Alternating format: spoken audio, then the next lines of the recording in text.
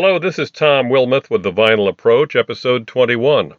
A few weeks ago I spoke of monaural, or mono sound. I intended for that episode to also address the realm of quadraphonic sound, but things kind of got out of hand with the mono discussion. So let's talk about it today.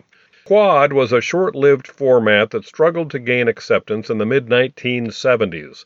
A quadraphonic recording consisted of 4 distinct tracks playing a selection of music. Where stereo uses 2 tracks, placing instruments and vocals into different speakers, quad used 4. So it took 4 speakers and a special amplifier to play these quad recordings.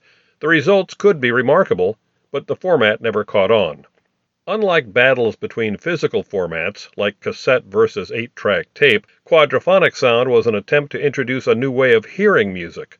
Unlike the later videotape format wars of Beta versus VHS, which VHS won, the battle over introducing quadraphonic sound into the marketplace had no winner. The public wanted videotape, but they decided that quadraphonic sound was not a necessity. They could get along fine with stereo. The challenge for manufacturers of quad recordings was to convince the public that if stereo was good, quad was better. It wasn't a horrible idea, in theory. Distinct separated sound to ensure a clear listening experience, but now with 4 channels instead of stereo's 2 channels. Proponents of the format said that with quad, all aspects of the recording could be heard, every instrument. Nothing would be buried in the mix. And it was true. Only once did I hear a demonstration of true quadraphonic sound. The audio salesman played the Guess Who's song American Woman, and there was complete separation. Every instrument distinct, coming from separate speakers placed in different corners of the room. I stood in the middle of the 4 speakers and was mesmerized. I'm not saying I would want to hear my music in this configuration all the time, but on that day it seemed very cool. But quad seemed to me even then to be more of a novelty than a regular way to hear music. I never considered getting involved with quad. I was still questioning my decision to go as deep as I had with 8-track tapes. And speaking of 8-track tapes, this was one of 2 ways that quad music could truly be experienced, and the least expensive. Records could not offer truly discrete or distinctly separated 4-channel sound. Tape could. The industry tried to downplay the fact that vinyl record albums were inferior to tape for reproducing true quad, but it was true. Records could only approximate the distinct separation of the 4 quad tracks. Vinyl could be good, but not as good as tape. And records were by far the largest-selling format for pre-recorded music in the mid-1970s. A quandary. 4-channel 8-track tape and quad reel-to-reel tape did sound better than vinyl. However, reel tape was already beginning to go away by this time, and reel equipment was always notoriously expensive. By the 1970s, reel-to-reel tape was in the process of being replaced by the far more convenient and inexpensive cassette tape, a format not suitable for quad. Almost by default, then, the 8-track tape cartridge was the best and most practical way to experience true quadraphonic sound. This was somewhat of a paradox, since quad appealed to audiophiles, and audiophiles were not 8-track enthusiasts. Most thought of themselves as being above this curious format. But 8-track tape was where the best-sounding quad was found. A quick review. A regular 8-track tape cartridge contained 4 stereo programs, or 8 different tracks. A quad recording could use the same physical cartridge, but instead of having 4 stereo programs, it would hold 2 quadraphonic programs of 4 channels each, still totaling 8 tracks. Using 4 instead of 2 tracks meant that for any given album, the amount of tape would be twice as much in a quad cartridge as for its stereo counterpart. And, as discussed in a previous vinyl approach, more tape in a cartridge often meant more trouble. Part of the problem with even quad enthusiasts getting involved with this format was different companies' inability to agree on a standardized playback system. There were many types of home quad units a person could buy. Most were fairly expensive, and each claimed superior sound. The companies themselves ignored the fact that these different systems were rarely compatible with one another, and as such problematic for customers.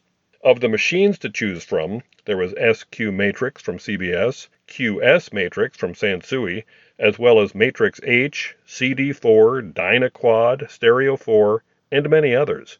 Names for the new record format for each label were equally perplexing. Columbia's were called SQ Quadraphonic, RCA had the Quadradisc. ABC had Command Quadraphonic. You get the idea. Each record company had its own quad process, and the companies had various playback systems. Lots of money was at stake, which led to an unwillingness for companies to collaborate in solving the problem of system-wide incompatibility. Battle lines were drawn. Because there was no set standard, listening choices could be limited no matter what system you brought home. Amazing as it sounds, no one machine would play all of the different labels' quad recordings. Maybe your newly purchased system was compatible with Columbia recordings, so you could hear Janis and Moby Grape in quad, but the unit could not play RCA releases, so you could not hear any Jefferson Airplane. And maybe neither of these units would play Steely Dan or Jimi Hendrix. It was a huge drawback, and one that the industry tried not to mention to their potential customers. But even while the public was either confused or indifferent about this new listening experience, some musicians got way off into it.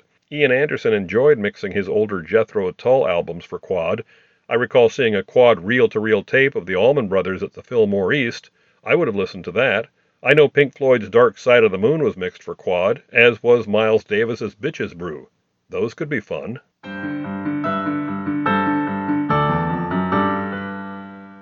If someone wanted to take a look at the various quad products on the market in the mid-1970s, I would point them to the pages of Stereo Review and High Fidelity magazine from that era. The ads for competing quad systems found within these pages are numerous, but my awareness of the format came largely from the many ads for quad that companies placed in National Lampoon. Rolling Stone? Some, but National Lampoon seemed to be filled with ads for quad products, bought by audio manufacturers like Fisher, Marantz, and Sony. The quad battles raged for several years in the mid-1970s, but, to repeat, it was a war that nobody won. Let me stress that the failure of quad in the marketplace had nothing to do with mono purists that populate today's listening landscape. In the mid-1970s, there were no champions of mono sound. Maybe Phil Spector, but otherwise, beginning in the late 1960s, stereo recordings were the only format available and the only one anybody wanted. Nobody thought a thing about it. We were excited when we bought a single that was pressed in stereo. That was a bonus. The one time when stereo became an irritant, as I said in an earlier podcast, was when a record that was originally recorded in mono was issued in reprocessed or fake stereo. By 1976, industry panic concerning quadraphonic sales had set in. Pioneer was paying big money for celebrity endorsements. Enlisted in print ads for Pioneer quad units were A-list rock names like Greg Allman and Elton John. Even Andy Warhol cashed a check to endorse these quad units. Pioneer could have saved its money. By 1978, quad was dead. Quad amplifiers were no longer manufactured, and quad records and tapes were being deleted from label catalogs. Magazine ads no longer touted the wonders of quadraphonic sound. Stereo remained king. As failure seemed imminent, I saw a story in Billboard magazine. The industry realized that quad was in trouble. It was not catching on with the public. Quad systems, records, and tapes were sitting in stores going unbought.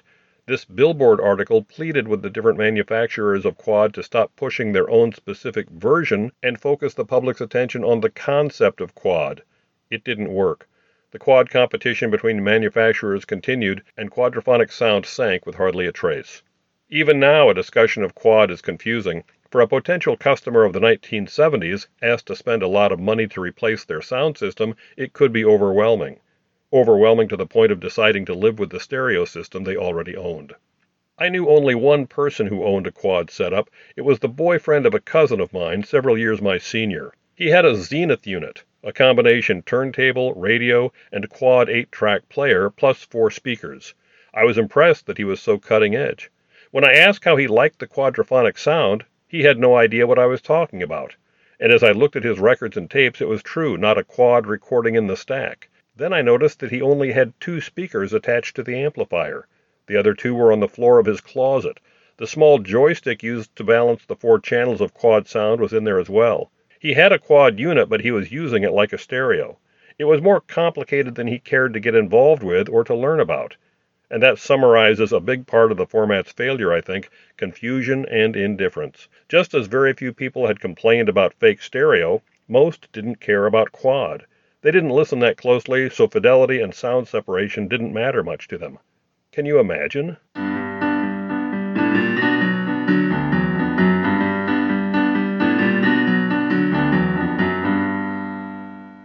45 years after the failed introduction of quad sound, some current-day audio enthusiasts attempt to return to that era. The problems with getting involved with quad today are many. Old amplifiers and tape decks must be used. There are no recent quad releases, and something I have discussed before, the fickle nature of the 8-track tape cartridge. Even if a person did find a working quad tape player, and that's a big if, he would still need to depend on quad 8-track tapes to play in the unit, assuming that true quad was the goal. These players are now all close to 50 years old, as are the tapes. If shopping eBay, plan on paying several $100s for an amplifier and for a tape player, and I suggest you find somebody who can change the belts on the unit and repair it when it breaks, which it will. Then, of course, you'll want to buy some quad 8-tracks to play. eBay has Jethro Tull's War Child for $35, Santana's Caravan Sarai is $50, Janis Joplin's Pearl, $40. So the tapes are out there, but they are still 8 tracks, a format born to self-destruct. Investing in reel-to-reel quad is for the wealthy. The real tape decks run between $800 and $1,200. Compared with the available number of quad 8-track cartridges, there are few quad reel-to-reel tapes available, and the ones that are for sale are crazy expensive. I see a quad reel tape of the Allman Brothers Eat a Peach album going for $500, and the seller will get it. And yes, a quad 8-track copy of Dark Side of the Moon. There is one such 8-track available right now online for just under $700. It's considered a bargain. Quadraphonic sound, what a concept. I suppose the new crop of mono enthusiasts really hate this idea, so let me give this group a little support by quoting from the recent Beatles documentary by Peter Jackson. George Harrison brings his personal multi-track tape machine into the studio for help with the troubled recording process. His playback system includes 4 speakers. George laughs when he recounts how an Abbey Road audio engineer had questioned him about this setup, saying, 4 speakers, but you've only got 2 ears. That's funny, but the BBC technician should have known better. The idea of multi-channel sound was not new. In 1940, for the initial run of his experimental movie Fantasia, Walt Disney had movie theaters specially equipped with his own Fantasound, a multi-channel audio system. The 1970s, though, was the first time that this technology was offered to the public for home entertainment. Whether 1940 or 1975, audio logistics remained the same. It seems to me that a person would need to be sitting in a very specific part of the movie theater to enjoy or even hear all of the multi-channel music of Fantasia. This was also true with quad in the 70s and posed another major hurdle. There was only a limited area of any room where the quad experience would be effective, where the sound of the 4 speakers intersect. And this assumes that the owner has arranged the speakers in a manner that's properly displayed. In many rooms, proper stereo imaging just for 2 speakers can be problematic. For quad sound, it could prove insurmountable. Actually, the sweet spot for a quad sound system was best for 1 person, located directly in the center of the 4 speakers. But even this presents a problem concerning a realistic listening experience. How many times have you been sitting in the middle of a band while they played? Unless you were in the band, I am guessing not very often. Please forgive me if I seem to be whipping a format that has already failed and is largely forgotten. Maybe I sound scornful because I yearn to own a quad system. I want a room dedicated specifically to a quad sound system with 1 chair sitting in the direct center of the 4 speakers. And I want all of the quad 8 tracks I have mentioned today, and more. But I don't have a designated quad room in my house, and I don't see that happening anytime soon. Even so, I am fascinated by what was attempted with this quadraphonic sound experiment and by the results that still echo down the corridors of audio history. Maybe quad will make a comeback. Record albums did. Once thought dead, albums returned. They are now called vinyl. Nothing is impossible, but until the quad format makes a return to the marketplace, plan to spend a lot of money and deal with a lot of frustrations if you do decide to go down the rabbit hole of quadraphonic sound. In any event, good luck with it, and happy listening. This has been The Vinyl Approach. I'm Tom Wilmoth, and if you are interested in reading more of my opinions about music, I have published a book called Sound Bites, A Lifetime of Listening. Sound Bites is available on Amazon. This has been The Vinyl Approach, and I'll see you next time.